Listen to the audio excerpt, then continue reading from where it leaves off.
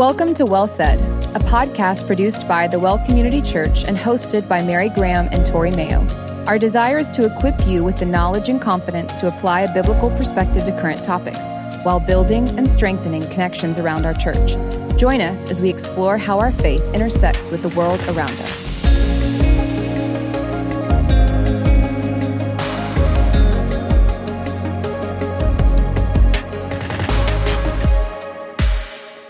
Welcome. We always say like, hey, what's up? How you doing? I was like, I need to think of something else. You were looking at me so seriously. Welcome. Hi, how are you? Good. Okay. Good. Ready to talk about today and continue our conversation from last week. So, quick thing. If you are tuning in and you did not listen to last podcast we did, which is sorrow is better than laughter? Question mark? Question. You will likely be lost today. So please listen to that and join us on this side of things. So yeah. We still doing an icebreaker today? We are doing an icebreaker.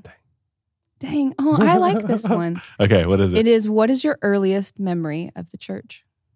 Good or bad? Yep. My earliest memory of the church,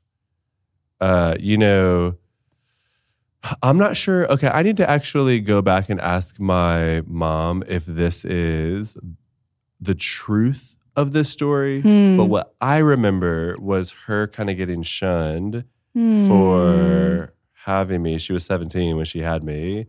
And so, out of wedlock, child, I think it was church pretty focused on holiness. And so, my first memory is of a little bit of just like animosity towards her, maybe even towards me a little bit. And therefore, I'm actually not even sure if that's the real story. You know, some people are like, I was in church for 16 years and I never heard the gospel preached until it's like, really? Like, maybe they weren't as proficient as others, maybe, but you never heard? Yeah. Is that actually true? So I don't know if mine's actually true or if that's the enemy trying to create church hurt early on. Yeah. Sometimes the enemy tries to create church hurt where there isn't, but that is what I remember. And I do think that that's true. It's one of your earliest memories. I actually grew up really hating the church. Most people don't know that, but it's actually why I have such a passion for her now is because of... Look at how God turns sorrow into joy. I couldn't wear black today because we're talking about how it's good. I know. I wore the new Well Kids swag.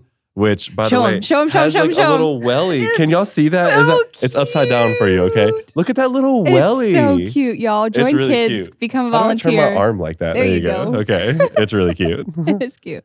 What's your answer? I don't know if this is. I thought of like 3 different things that just like when I think about church in my younger years is just like we went to a Methodist church and it had pews and like the most beautiful stained glass windows I've ever seen, and so that is like the light coming through the stained glass and like the wooden pews. And that is probably my first memory alongside of like, we would race after church to the choir room. And I remember where my mom's robe used to hang because she would always sing. And then like, if you guys grew up in church, do y'all remember those like felt board, like children's Bible stories where they had like this felt and these little characters and they would like move them to teach you the stories? Yeah. So those are my first memories of the church. I did not grow up in church. Sorry. Yeah. That's why you said y'all. There you go. I was like, y'all. That's great. But yeah. So that's awesome. Cool. Yeah. Okay. So once again, last week, listen to it if you haven't. Grief, lament, sorrow, all of these sorts of things. Give us a quick recap as to where we were, and that will hopefully tee us up for today. Yes. So first thing we kind of talked about was the difference between grief and lament.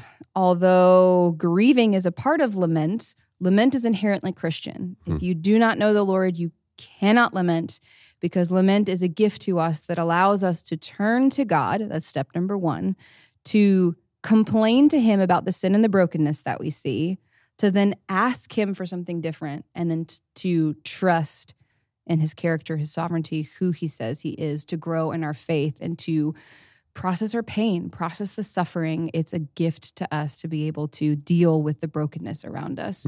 Grief, as you read in 2 Corinthians 7, tells us that godly grief leads to death, but What was it? What is it? Godly grief, please.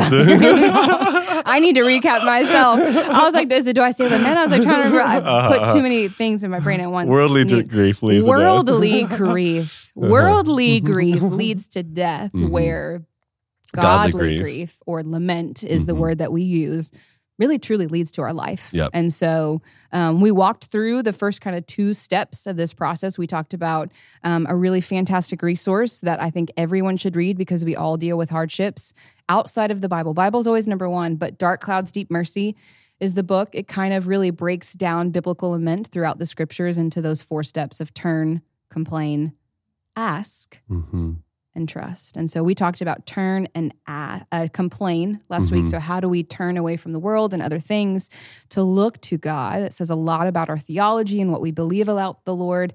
Then what does it look like to complain? How do we ask those difficult questions? How do we bring our feelings, our struggles to the Lord? And so today we're going to talk about how we make that shift and that turn to receiving the goodness of lament. The episode, Lament is Good. How do we receive the goodness from our suffering? It's really good. You know, when I think about, I'm going to share a story here in a second, but I think about like, I used a kid analogy at the end of last week, my kid, and I'm like, what if my kid turned to me, complained, and then walked away?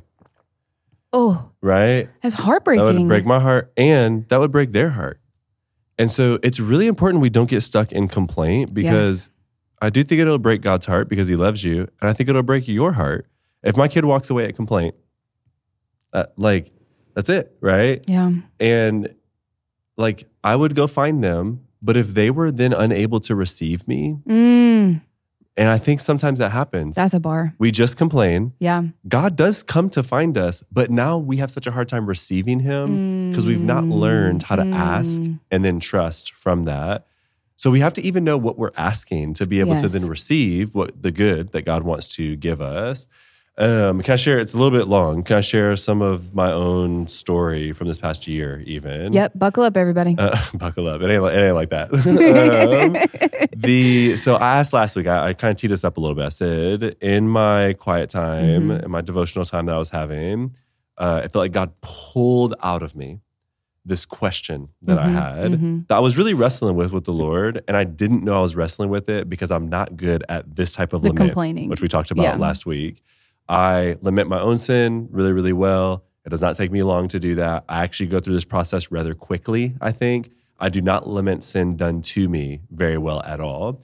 And so I was really struggling with that. I was struggling with everything that was happening to me and around me. And it felt like very little of it because of me. It felt like I was receiving all this other problem, and it was all just coming onto me because of my position as a lead pastor, but I wasn't doing a whole lot. I think there was things that we talked about in episode 1, things I had to actually confess and repent of. And in irony, even to the idea of lament, it's like, I think I did that so well because my own sin, it's actually really easy to do. Yeah. But if it was something else, I wonder if we would have had the same, it would have been harder to even wrestle with because it wouldn't have been my sin and I would have been confused. And so anyway, understanding lament is important in the midst of this. So I say to God, am I like Job?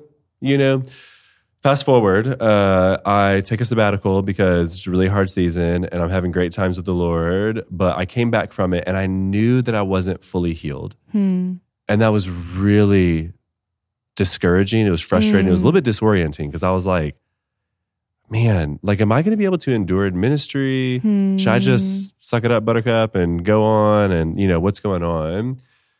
So this is about, to date of recording, about 2 months ago, I guess to date of release, 3.5 months ago, where I'm having a just time with the Lord once again, not thinking about Job. I was in 2 Corinthians actually, and I was reading. And you ever have these moments with the Lord? I only know how to describe it like this. I think I said this in a podcast actually already. It's like the Matrix moment where like, if you've never seen the Matrix, you should. It's a great movie. And remember that it was made, and it's my number one. Number one. Yeah. It was made in 1999. And if you can look at everything else made in 99 and then look at that, you're like, dog, what? This was unbelievable. Okay. So in the Matrix, they're in the Matrix and like, they don't know how to fight, but you can download a computer program to teach them how to fight. And so Neo, the main actor, I know he wakes jujitsu. up and he says, yes, I know jujitsu. And so boom, and they're like, show me. And then they start fighting. He knows jujitsu really well because he has had it downloaded. Sometimes that happens, I feel like, with the Lord, where it's like you just get this like rich theology, or you're like talking to someone, you've experienced this, you're discipling somebody and you start talking and you're like, I've never said this before. Yes. I've never thought this before. Yes.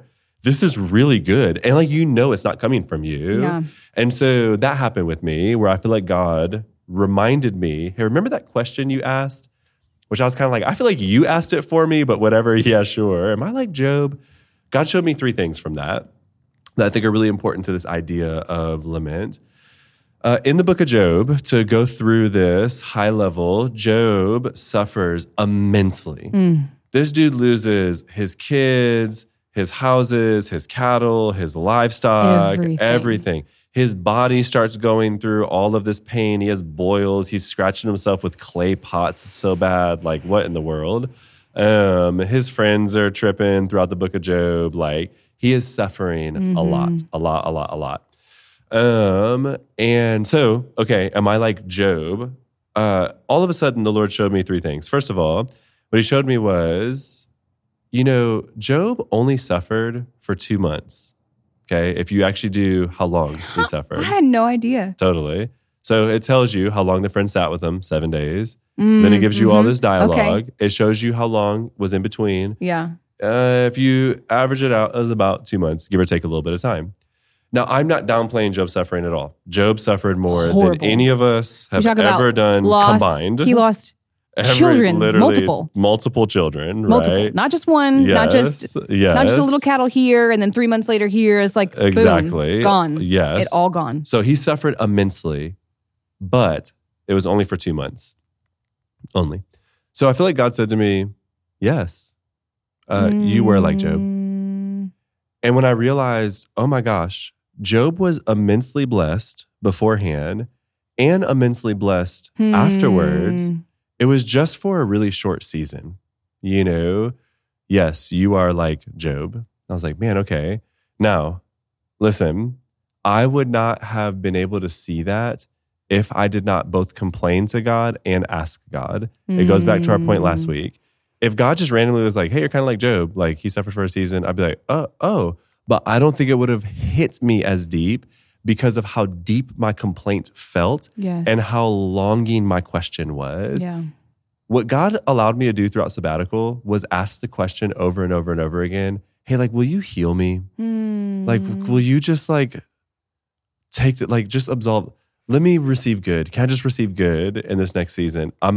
He's forcing me to ask, to complain, to like, and I don't even realize I'm doing it.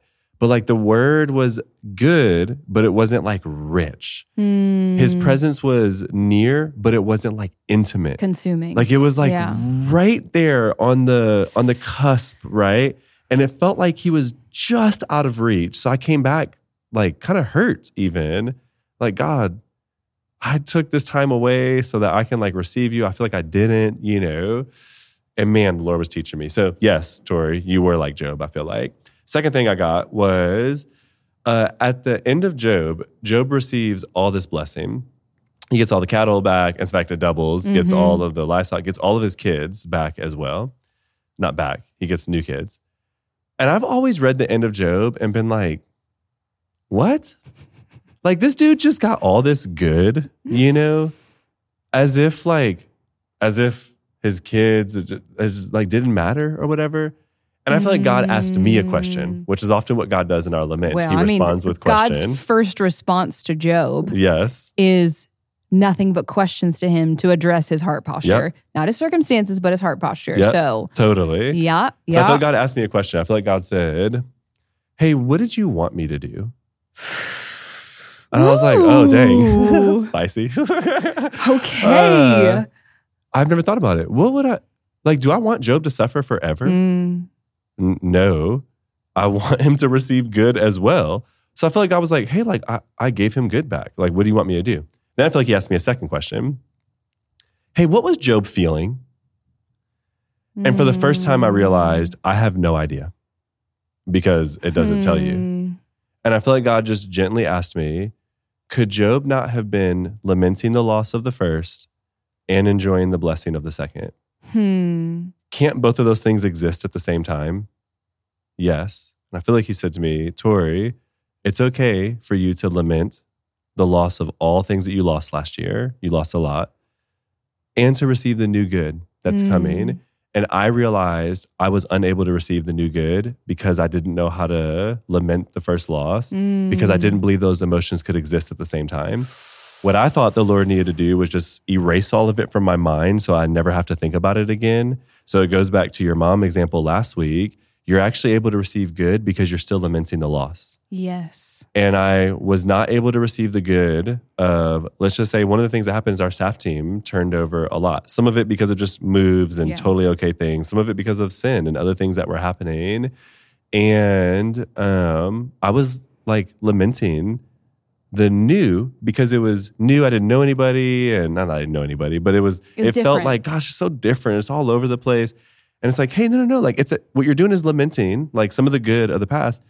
But also when you lament, you can actually receive. I started literally receiving like, oh my gosh, God is bringing the right people at the right times in the right spaces. Like he was organizing in a way I had not seen before. I was able to rejoice at the good because I was lamenting the old. And so I literally thought, I bet Job lamented the loss of his kids and rejoiced that God gave him new, that he was no longer in a season of suffering. Yes. Because what do I want? Job to be an eternal sufferer? What's happened. Right? 100%. Yeah. 100%. Because God catches every tear. He didn't erase it either.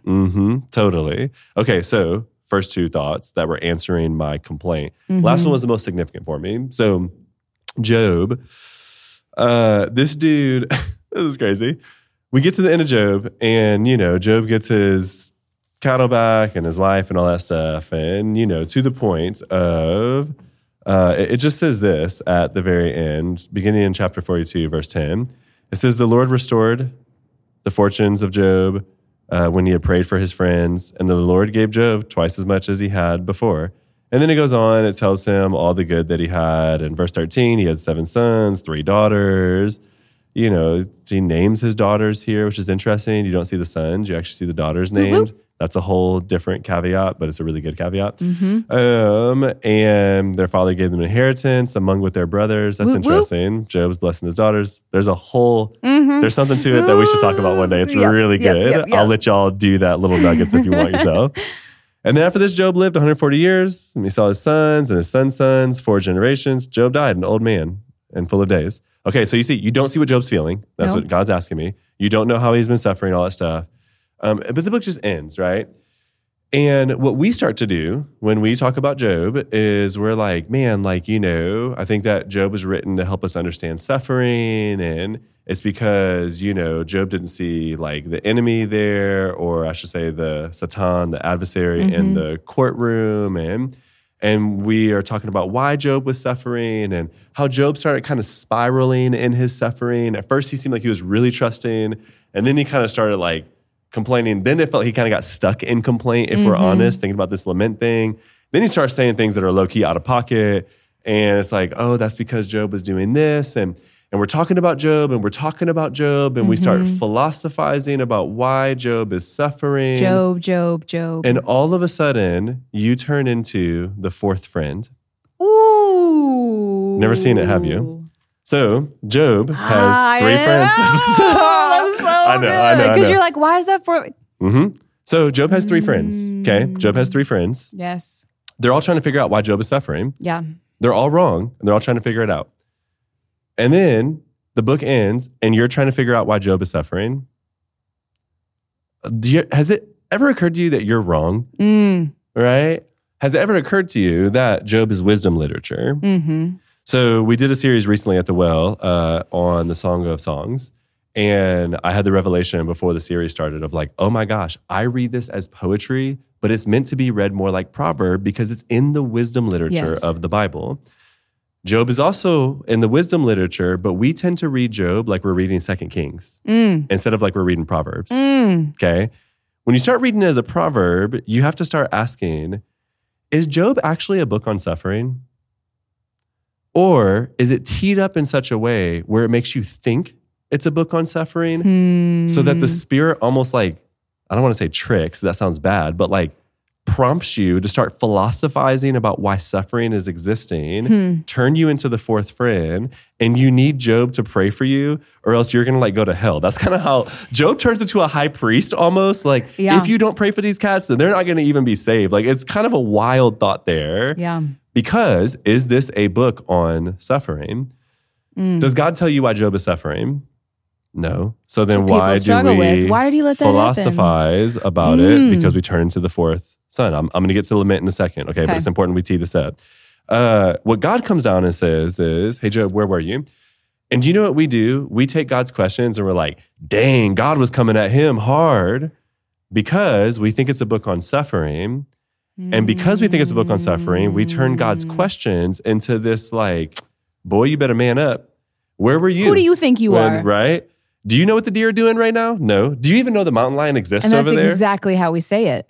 Just like that. Like, is that the character of God that you know, by the way? Is this how you've experienced God throughout the rest of Scripture? So like now all of a sudden God's like, boy, and like kind of to this man that has suffered more than anybody in a short season until Christ came. Yeah. That's how God's going to respond to him in his suffering is like, boy, right? And again, what we believe about suffering and how we respond is what we believe about God, which is what this book is telling us. How we read chapter 38. Or like, are we mad that like this book is what, 42 chapters? God doesn't show up after the courtroom until chapter 38. There are 37 chapters of silence from him. Do we see that as, as good? As Job is spiraling to give you what he truly believes, what's really going on in his heart. Yeah. As God comes through, is God really rebuking this man or is he really kind? When God asked me, hey, what did you want me to do? I did not receive that as a rebuke. It was not like, you dummy, you want me to just make him suffer forever? That's not how I received it. I received it as, my thought about God is off. When he asked me, couldn't Job have been suffering laments and also celebrating in the good at the same time? Like literally, it was not a rebuke. It was, so when God's like, hey, Job, like, do you know what the deer's doing right now? I don't think he's like, you're dumb, you're not omniscient, so shut up, right? I think he's like, hey, do you really know what I'm doing in the midst of all this suffering, Job? And Job says, I don't. My hand's over my mouth. I've actually said too much. I don't understand all of this. And God starts to come through. Not only does he bless him at the end, he turns this man into a high priest to pray for his friends. He literally begins to bring this redemption about Job. Then he speaks blessing. Hey, Job is right. Yeah. Job is good. Job is like, he starts affirming Job. He gives honor to Job. He lifts Job back up. Job understands all of these things. It's not that literally, okay, is it a book on suffering? You can learn suffering principles from it because it's a proverb. And in Proverbs, there's wisdom to be gleaned. Yes. But it's not a book on suffering. It's actually a book on God's character, his sovereignty, and the fact that we can trust God. It's actually the last piece of the lament thing. So when God forced out of me, am I like Job? And then answered me with these 3 revelations, it's really interesting because in my question, I turned to God, I complained, I don't want to be like Job, and I asked, like, am I going to be in this forever? And then God responded with, no, seasons come and seasons go. Hey, like, listen, you can lament and receive good. In fact, the more you lament, the more you receive the good. Yeah. This is good. And let me show you some theology about Job here real quick, right? So that you actually can trust me more. And literally at the end of it, I thought, oh my gosh, I started trusting the Lord. And on that day, I felt healed. So much so, let me end this story real quick and then we'll tie into all of this.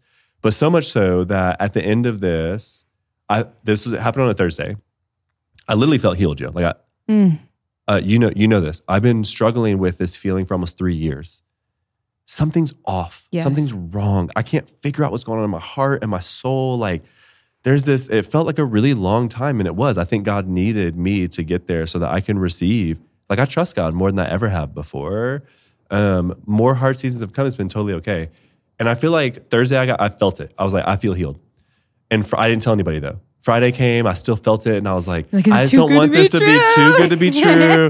I had some cool revelation. Now I'm like, oh, I'm on a high. I didn't want it to feel like that. Camp High, right? Sunday comes, I preach a really hard message, hard because it was just happened to be a lot in it. And in between the gatherings, I had 11 different conversations that day Now, normally I have 3 to 4 conversations, and they can be heavy, yo. Mm-hmm. These 11 conversations, like 2 of them were like, hey, good sermon. Like that blessed me. I'm like, man, praise God, it's great. 2 of them were like, hey, we're moving. We just want to say bye or something. 2 of them were really hard. I can't even talk about it because it was just a lot of depth, a lot of struggle. 2 of them were like scary hard. One of them was like almost like an excommunication thing that we would have to then start dealing with. Yeah. One of them was about somebody else that was like really tragic. That I had to like store this information. The amount of conversations that I had was like honestly overwhelming. It was a lot. I stayed until like 2:30 that day just talking to multiple different people. And I went home and I was full of energy. And it was the first time I had felt that in years. I felt alive. And I told Natalie, I think the Lord healed me. And he healed me through lament. And because I couldn't get to it, he like forced it out of me because he's kind and good to us, right? But asking him, I like Job, him showing me this is a big book of lament. Yeah. You don't know why suffering comes always. I don't know if you have to. Yeah. In order to ask, complain, turn, trust God.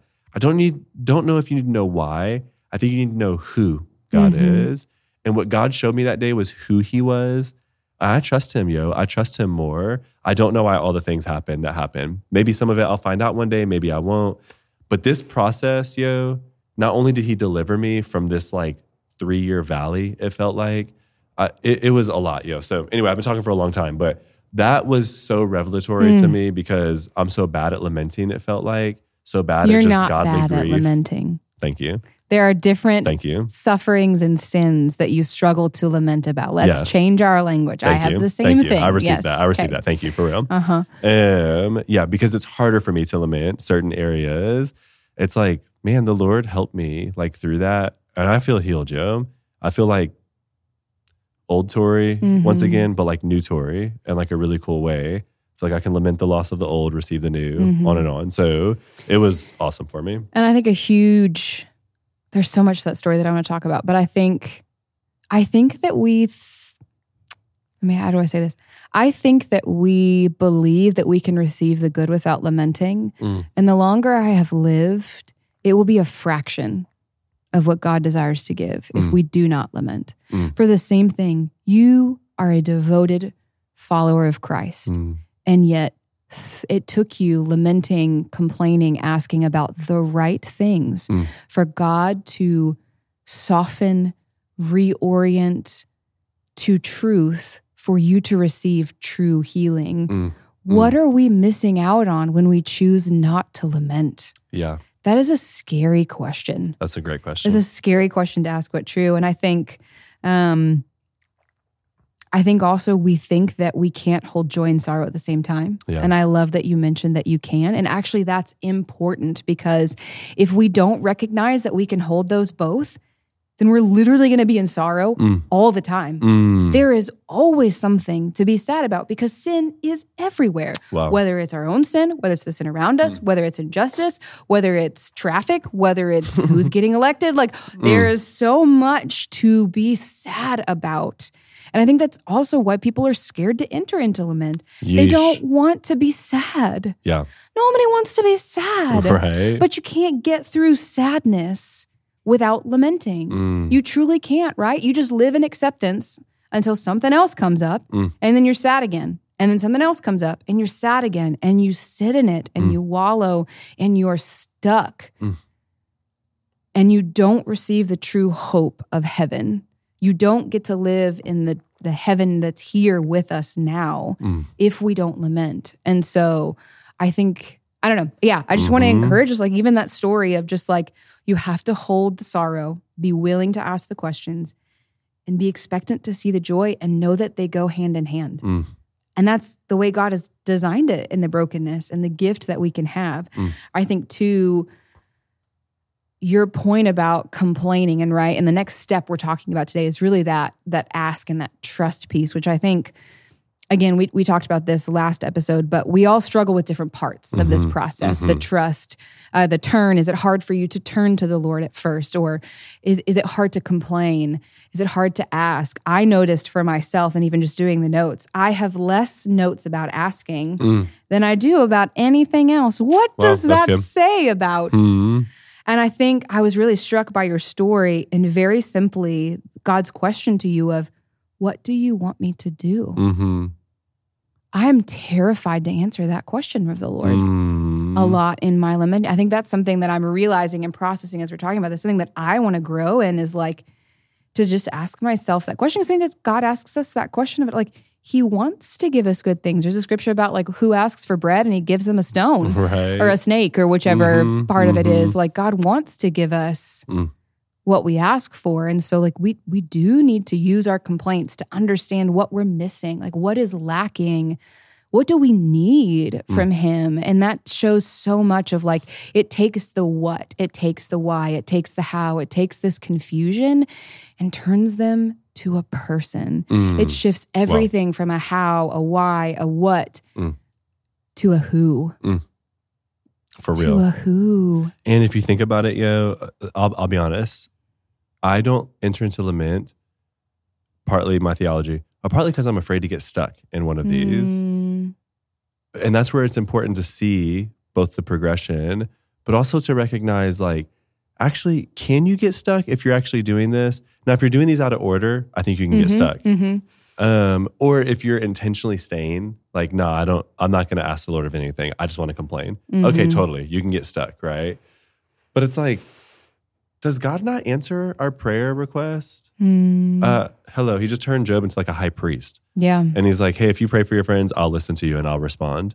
Why Job do you never think asked God, for that too. Right? Why do you think God is showing that in this wisdom literature? It's, hey, as you ask, like I will respond to these things.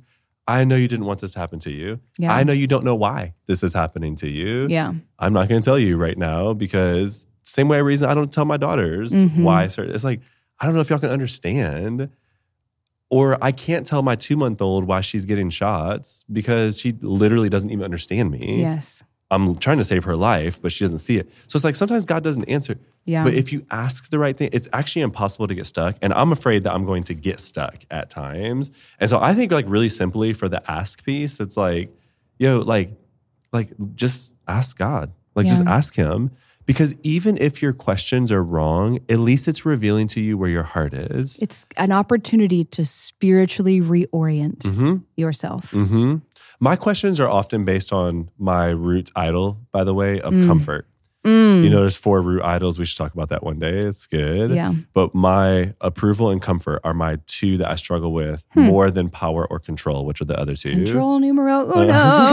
Comfort number 2. Yep. And it's like my questions often come because I actually just want more of my idol. God, just give me comfort. I don't want to deal with this. I actually don't even really want to know you. I just want comfort. So I would rather laugh than know you. I would rather... And isn't that what we say? No. If I don't lament, I can never get there. But because we're even talking about it, it's like, no, that's what I'm doing, Yeah. That's shameful to say even, but it's like, well, but that's where my heart is. But God can take a broken heart and redeem it. Yeah. But I don't even know what he's redeeming if I don't know how to do this. So if I'm like, God, I just want to not feel sad. Why? Because I just want comfort. If that's the end result, that's okay. To even ask that, to allow him to go, hey, but like, look at this, or so that I can therefore trust. And so I think the asking is this raw vulnerability before the Lord, trusting that God actually loves his children. Yeah. Like, do you believe that God loves you? He does. Yeah. So the asking piece, I don't even think the lack of notes, it could be because of where you're at, but I think it also could be like, this piece is very simply like, what do you want of the Lord? To go back to Psalm 13, which was, you go. And I think too, like sometimes the hard thing about asking is kind of like you're saying, it reveals our own sin. Because just like you're saying, like, I want comfort more than you. Gives us an opportunity to have to do confession and repentance. Like the 2 Corinthians verse, it leads to repentance. Like oftentimes, sometimes the uncomfortableness of lament is not only the sorrow, but this recognition of our lack of theology, of where we have sinned in light of this, and an opportunity to repent, which is a gift, but it's hard to go through the process often to get through that point. But that's why I think sometimes the ask is difficult, because it pulls out the lie that I believe that I don't have value and I don't deserve forgiveness or the good that I've offered and I should suffer. So a lot of times I think that I skip the ask. I complain about other things of like, I know that this is wrong, and then I know you're good. And so I'm willing myself to trust rather than receiving the confession and the opportunity to even repent of my own. I think I skip it a lot. So, and I think that's a danger. Yeah. It's a danger, because then what am I really trusting in if I haven't given him an opportunity to teach me something, to actually answer what I've asked for? Now, that's not true all the time, but I think that there are a lot of different ways that I lament, and that's often a piece that I, how could you let this happen? Oh, but Lord, I have seen you. Like, one of my favorite Psalms is Psalm 63, for I've seen you in the sanctuary, beholding your power and glory. My lips will praise you, for your love is better than life. Like, I skip to that, and I'm like, I have seen you. And I go to my mom, and I'm like, I have. And I rest on old promises a lot and don't always ask for new things. Yikes. Oops. Okay. Oops. That's really good. I live in the past. I can see you start smiling because you knew that was good. I was like, oh, yeah, that's true. But we do. It is true. We do. Or we just read one story. We don't allow the gospel, good news. We talk about that in covenant community class all the time. If it's news, that means it's new. Like today. It's good today for where you are right now. Yes. It's not an archive. Yes. God wants to bring out new even today. So that's really good. Yes. Remembrance is to encourage you forward. Yeah. Not to sustain you. Yeah. In or the hold end. you back or make you look behind you. Yes. No, we put our How hands to else the do you plow and press look forward? ahead. Yes. Yeah. Yeah. So David in this psalm, he just says, hey, consider and answer me, O Lord my God.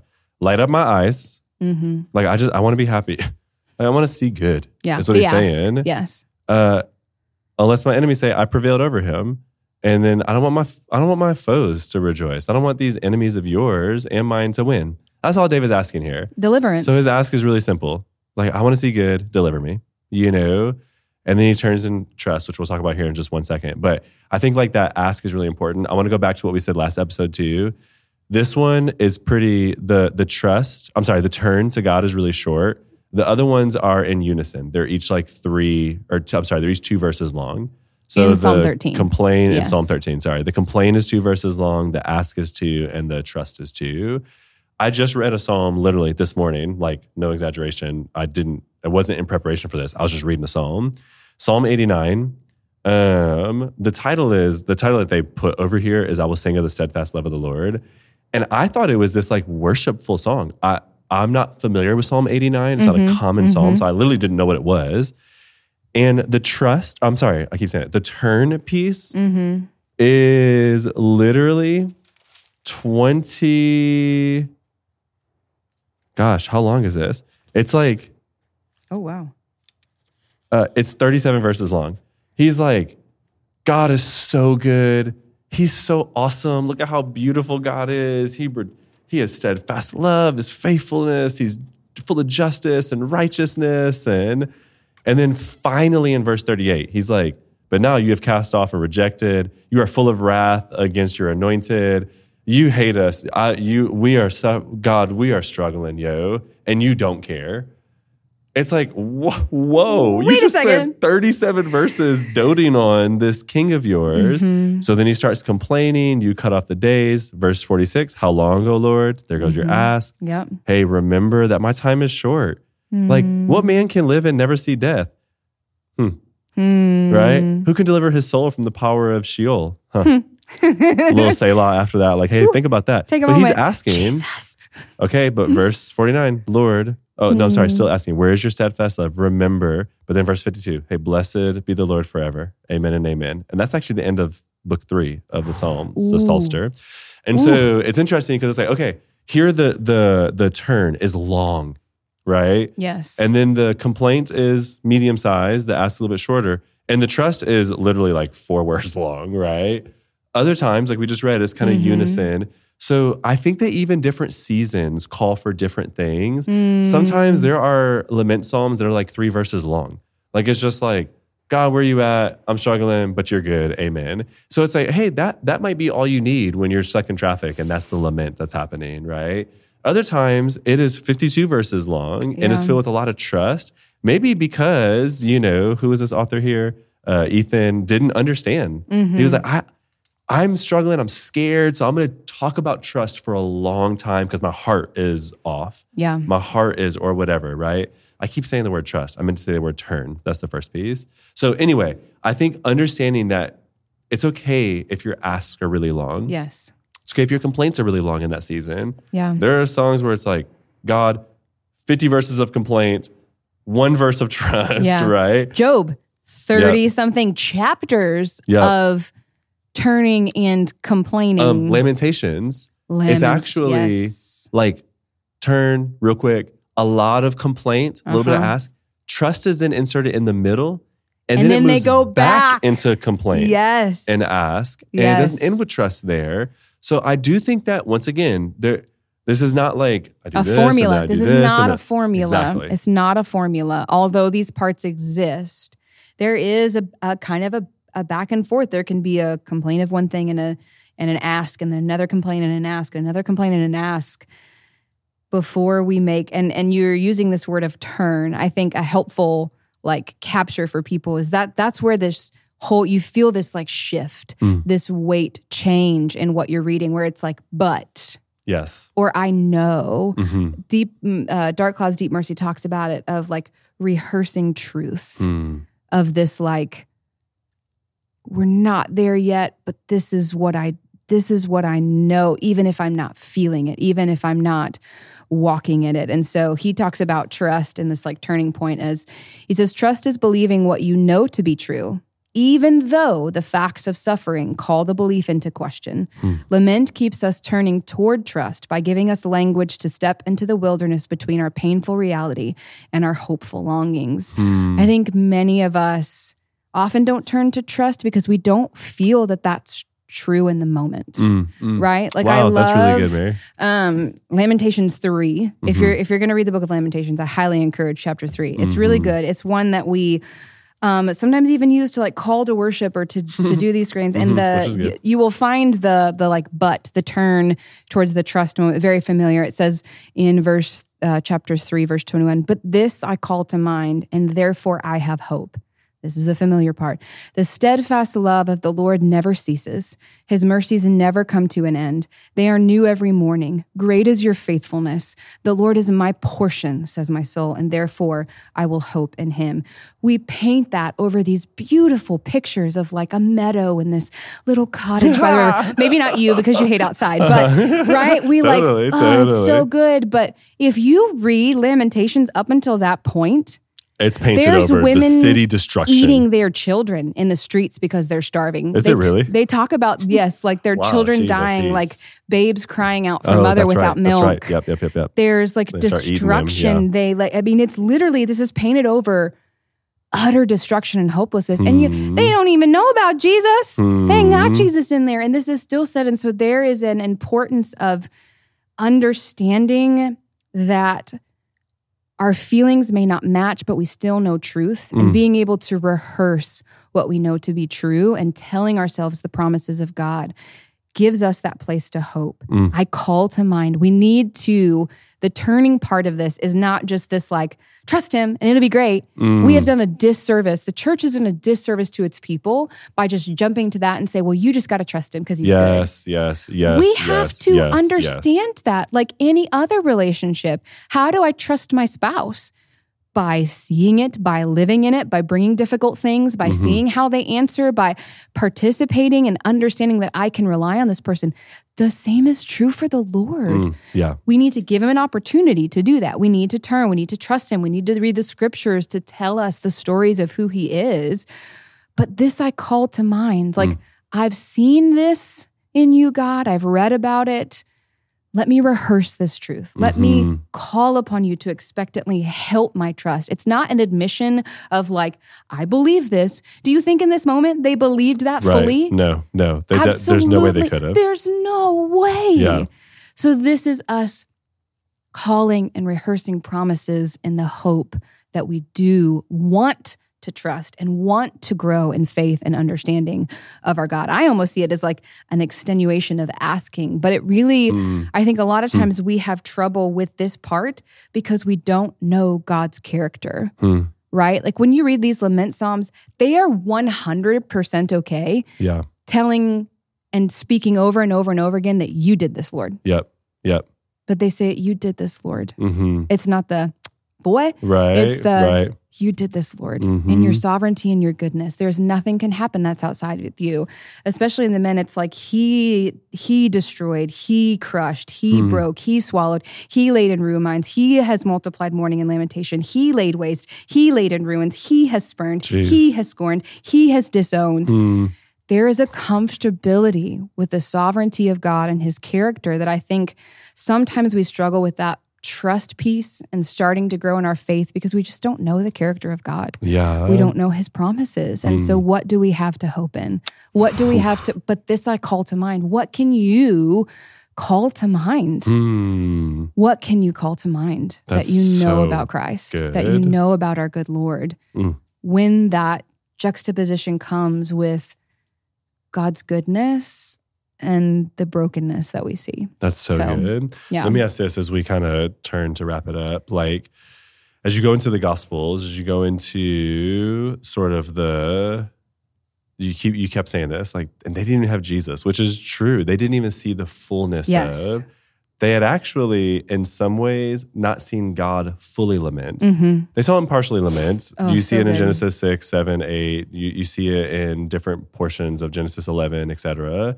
But they hadn't seen the full lamentation of God. And so, like, as we turn to trust, I think that there's all of these overlays. I know you had some of them teed up, like the Beatitudes talk about this, like obviously the person of Christ, we see this. So as we sort of like, what do we have to call to mind? How do we do that?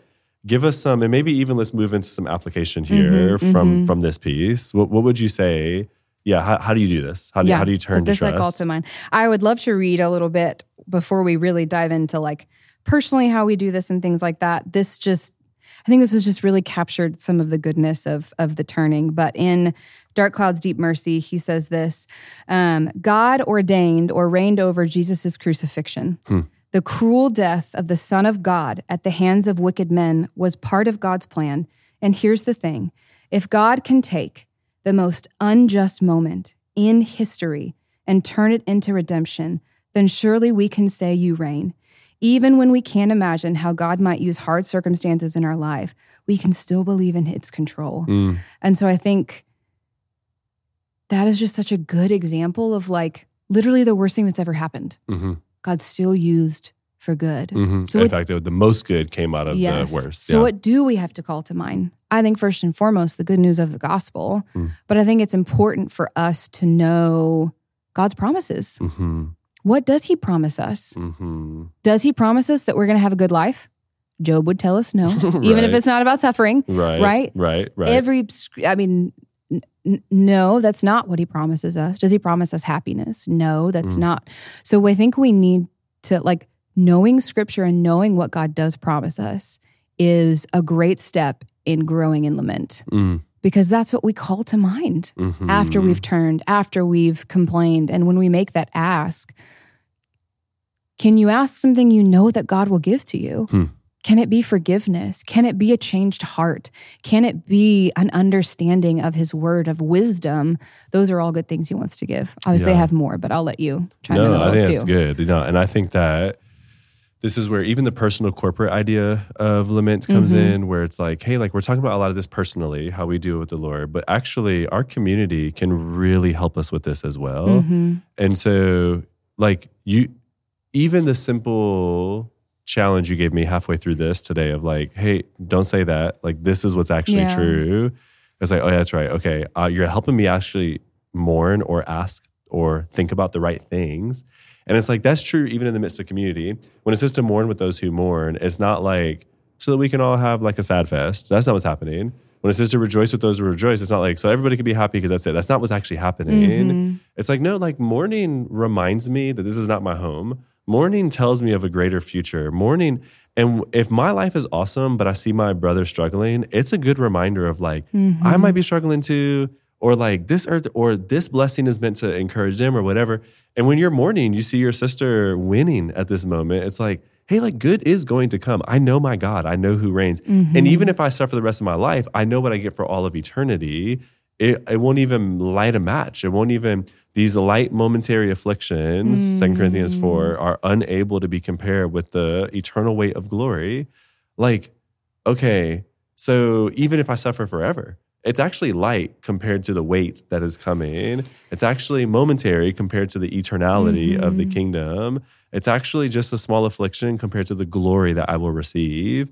And so it's like, gosh, like, I think that even the communal aspect is really helpful because you don't have to do this by yourself. Yeah. Because I struggle with a certain type of lament, and because you're better at it, I can actually learn from you about how to do that well. Because you struggle with a different type of lament that I am better at. You can actually learn from me how to do that well. That happened in our marriage. Natalie's not good at the same thing that you struggle with in terms of like confession, personal sin.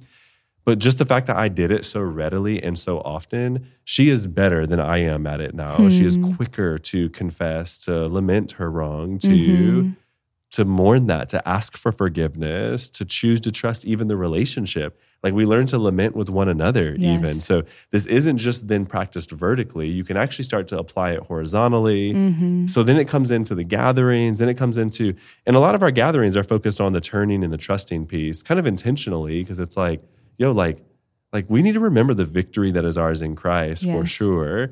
I do think the church can even our church personally can do a better job at the middle two at times of like, hey, how do we actually make right complaints and make right asks? But we can even do that in our community groups, things like that. So that's what I think I want to like have us think about is like, how can we help each other walk in this together? Part of the reasons that Job's friends were not good friends and why we're not being a good friend to Job is because we're sitting here trying to figure out his suffering. Elihu, the actual fourth friend that came in before God came, he was like, I don't really know what's going on, but I do know God is good. And he was like called the righteous friend. And so it's like, okay, like we can help each other in that then. He wasn't overlooking Job's suffering. It wasn't like your complaining is bad. He was like, hey, I feel like you're not turning here to remember like actually who God is in your life. And that's where it's like, no, that was true. Yeah. He was trying to help Job get out of this stuck season. Sometimes you need to help me get into complaint and into, so it's not that we always got to move people this direction. It's like, sometimes you have to help me so that I can receive. So as I think about like this kind of holistically, that's what I think about and how I would encourage us to apply some of this. Yeah, I think you bring up a really good point about personal and like corporate lament. I think both are commanded in Scripture. There is a hole within us that no human being can fill. You can't just go to your friends. But you can't also just go to the Lord because I think we miss out because there's an opportunity to receive the prayer of the saints. Like think about times in your life where you have been struggling and someone speaks the truth of the Lord in a way that if you had said the same thing, it would not have stirred your soul. Straight up. Because the prayer of the saints has power and importance, and knowing that they are in a place where this is true spurs one another on to trust more, to grow in faith. And so if we leave that out, like we're hurting people. There's another great quote from the same book. So good. Please read it. It says, without lament, we won't know how to help people walking through sorrow, and instead we'll offer trite solutions, unhelpful comments, or impatient responses. We lament together. Yeah. It's important for us to know. It's important for us to be a part of. I think, celebration isn't the only song that we should sing. Yeah. We're as a Christian church, I think we do a bad job of having lament in our gatherings. And so I hope that we can challenge ourselves to, what does it look like to have a prayer of lament on a Sunday morning? What does it look like to pull someone aside when we're taking communion and have a moment to lament, but to take Christ's blood and body and say, but I know that you have given all that I need because you are all that we need. Help me to believe that that's true. To go see the prayer team, to lament with the prayer team. Straight up. Can we go to them? Can we enter into prayer together to challenge ourselves? Can we read Scripture? Can we trust in the promises of God? We have to be a people that practice lament personally and corporately so that it's done effectively. So I love that. Yeah. I have no more thoughts. I mean, there's so many more I know. thoughts. I say I have no more. I have like 6 more pages of notes. Yeah. But I'm going to. I did say that I would finish my song. I would love that last time. So if you on the last episode, I mentioned that even just, and this is again, like you talked about that revelation moment that you got from the Lord of like receiving something that you felt, you know. I think this song in so many ways was that for me in those moments. But I wrote a song in dealing with my mother's grief, as a quick and short recap, of just this moment where I recognized that I wanted her more than I wanted him. And I knew who God was, and I knew his voice, and I knew him, but I didn't really want him. And I was confessing that and dealing with that and trying to get to trust. And so we can often use the words of scripture, and I think God gives us also our own songs. And so I didn't want to leave y'all in a cliffhanger, so I'll just read it. And maybe that's the way we end. Yeah. Well said. We'll see. So here it is. It's called The Sea. It says, I've heard your voice, and I can't deny that you listen, you hear my cry. But I've got nothing left to say, and I would rather listen to the waves. I've held your hand enough to know that you never, never, never leave me alone. But I turn my back to choose the sea, letting go of the man that saves me. I step deeper and deeper into the ocean, choosing pain and not knowing how to let go. Why does happiness end in tears? And how could this love lead me to despair? I've got to let the waves crash over me, let it take away the sand beneath my feet. Why do I like drowning? Can I stop and not lose the meaning? For so many years, I've loved the sea, listening to its song and treasuring the melody. But I've learned from her all that I can, and you call me from her arms, begging me to walk again. Help me walk closer and closer to your truth, choosing faith, learning how to let go. Let this happiness end in tears. Your love will not lead me to despair. I've got to let the waves crash over me. Let it take away the sand beneath my feet. Father, forgive me. Pull me close. In you I find all meaning. I hope for our people that every sorrow and every lament and every tear that you shed leads you to see that in Christ alone and in our God that we find meaning, we find closeness, and we find healing through our suffering. Thank you for offering that to us, friend. Yeah, I hope that it is well received. Yeah, that was well said. Yeah, Thanks. Love you. I appreciate you. Love y'all. Thanks for listening. If you enjoyed what you heard, like, subscribe, and share. For more information, visit our website at www.thewellaustin.com/podcast.